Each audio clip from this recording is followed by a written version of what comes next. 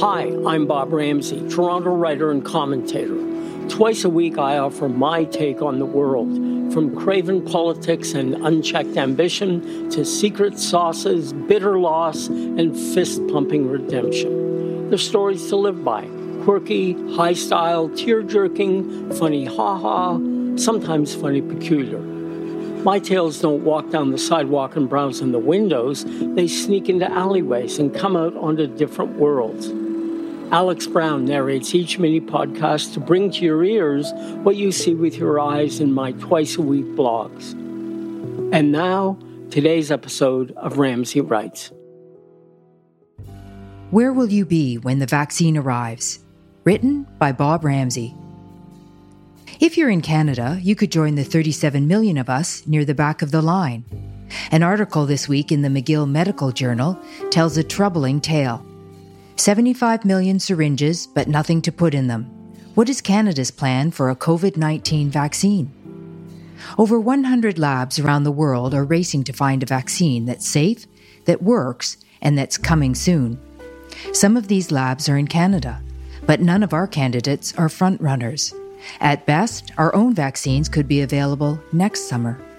Some of our candidates aren't totally homegrown either, but rather joint projects with labs in other countries. Nor have we struck deals for pre-orders with any of the leading candidates the way America has. It paid $1.95 billion for up to 100 million doses of the vaccine developed by Pfizer and its partner BioNTech, which is one of the leading candidates. Last week, the CEO of Pfizer told the U.S. Congress that those doses should be ready by this December, with 1.3 billion more on the way next year. Nor have we done what Britain has, reserved 100 million doses from its own Oxford-AstraZeneca candidate, which could be ready this October, and which the U.S. has also bought 300 million doses of as well. Britain is also buying 30 million doses of the Pfizer-BioNTech vaccine, plus 60 million more from the French pharma firm Valneva. In other words, Britain is spreading its risk in order to ensure its reward. According to the Associated Press, the World Health Organization has said that multiple vaccine approaches are necessary for COVID-19, noting that the usual success rate for vaccine development is about 10%. Canada has not done any of this. In fact, the only vaccine we're close to filling our 75 million syringes with comes from a partnership between Dalhousie University and a Chinese company called CanSino Biologics. Yes, Canada is staking its hope for a vaccine on a nation it's fighting with diplomatically and whose government can simply seize our share the way they have our citizens. CanSino is also running human trials outside the normal regulatory approval process. The New York Times claims that health experts have questioned why the Canadian government is allowing CanSino Biologics, which has teamed up with the People's Liberation Army, to run human trials in the country. Rumors have spread about the authenticity of a Chinese-made vaccine that is being tested in Brazil. The People's Liberation Army? Brazil? These words are clickbait to some people, so a reminder. There's nothing inherently good or bad about testing a vaccine on military members or in a country ravaged by COVID-19. That said, a CBC report on this subject claimed that CanSino wouldn't disclose if the inoculations were mandatory or optional, and that the clinical trials skipped Phase 3 of testing entirely.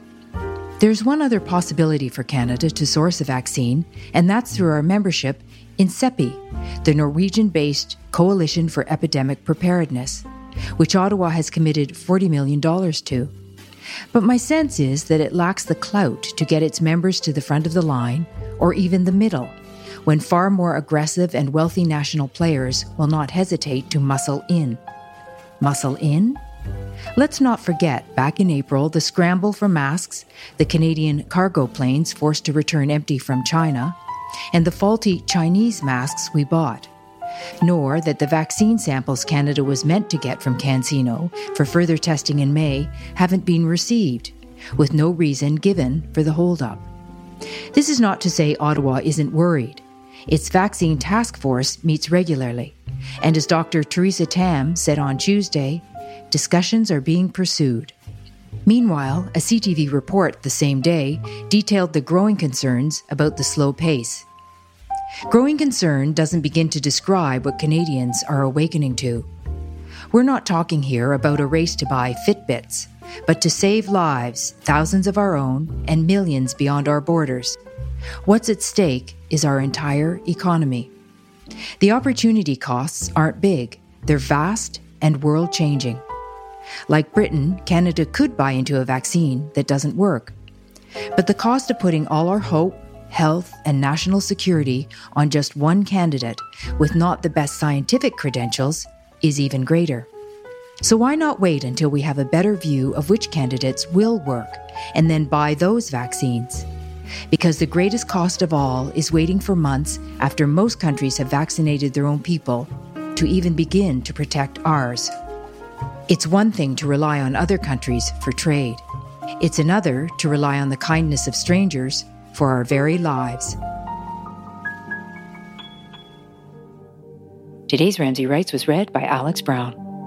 For more information on Bob Ramsay, his work, and all the other things he does besides writing, go to RamsayInc.com. That's RamsayInc.com.